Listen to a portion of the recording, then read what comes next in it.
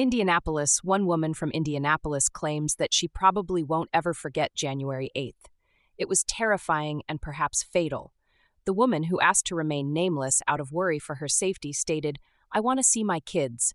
The horrific experiences she had on Monday afternoon are described in detail in court records.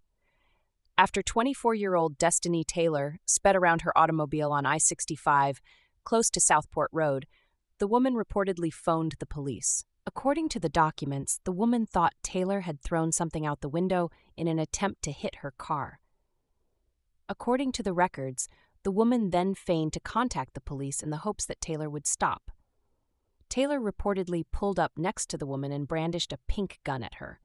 The woman informed police. "When I saw the barrel of the gun, I didn't want to panic because, as you know, on the highway, we have people going 60 to 70 miles per hour. I could have had a wreck," the woman said. "My first instinct was to call the police and get behind her, not on the side of her." State police were able to obtain images of the vehicle from the woman. Taylor was apprehended by ISP few hours later. The woman claimed, "I just snapped as many pictures of the plate as I could before she left.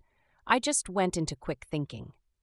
Because the victims and witnesses are unable to provide adequate details about the gunman or vehicle involved, no arrests are made in the majority of these incidents. For instance, out of the 66 recorded incidents of gunshots on the highway in 2022, just 6 arrests were made. By 2023, that figure was approximately 7. "I feel like this is one less person that needs to have a gun. She was using it irresponsibly," the woman said.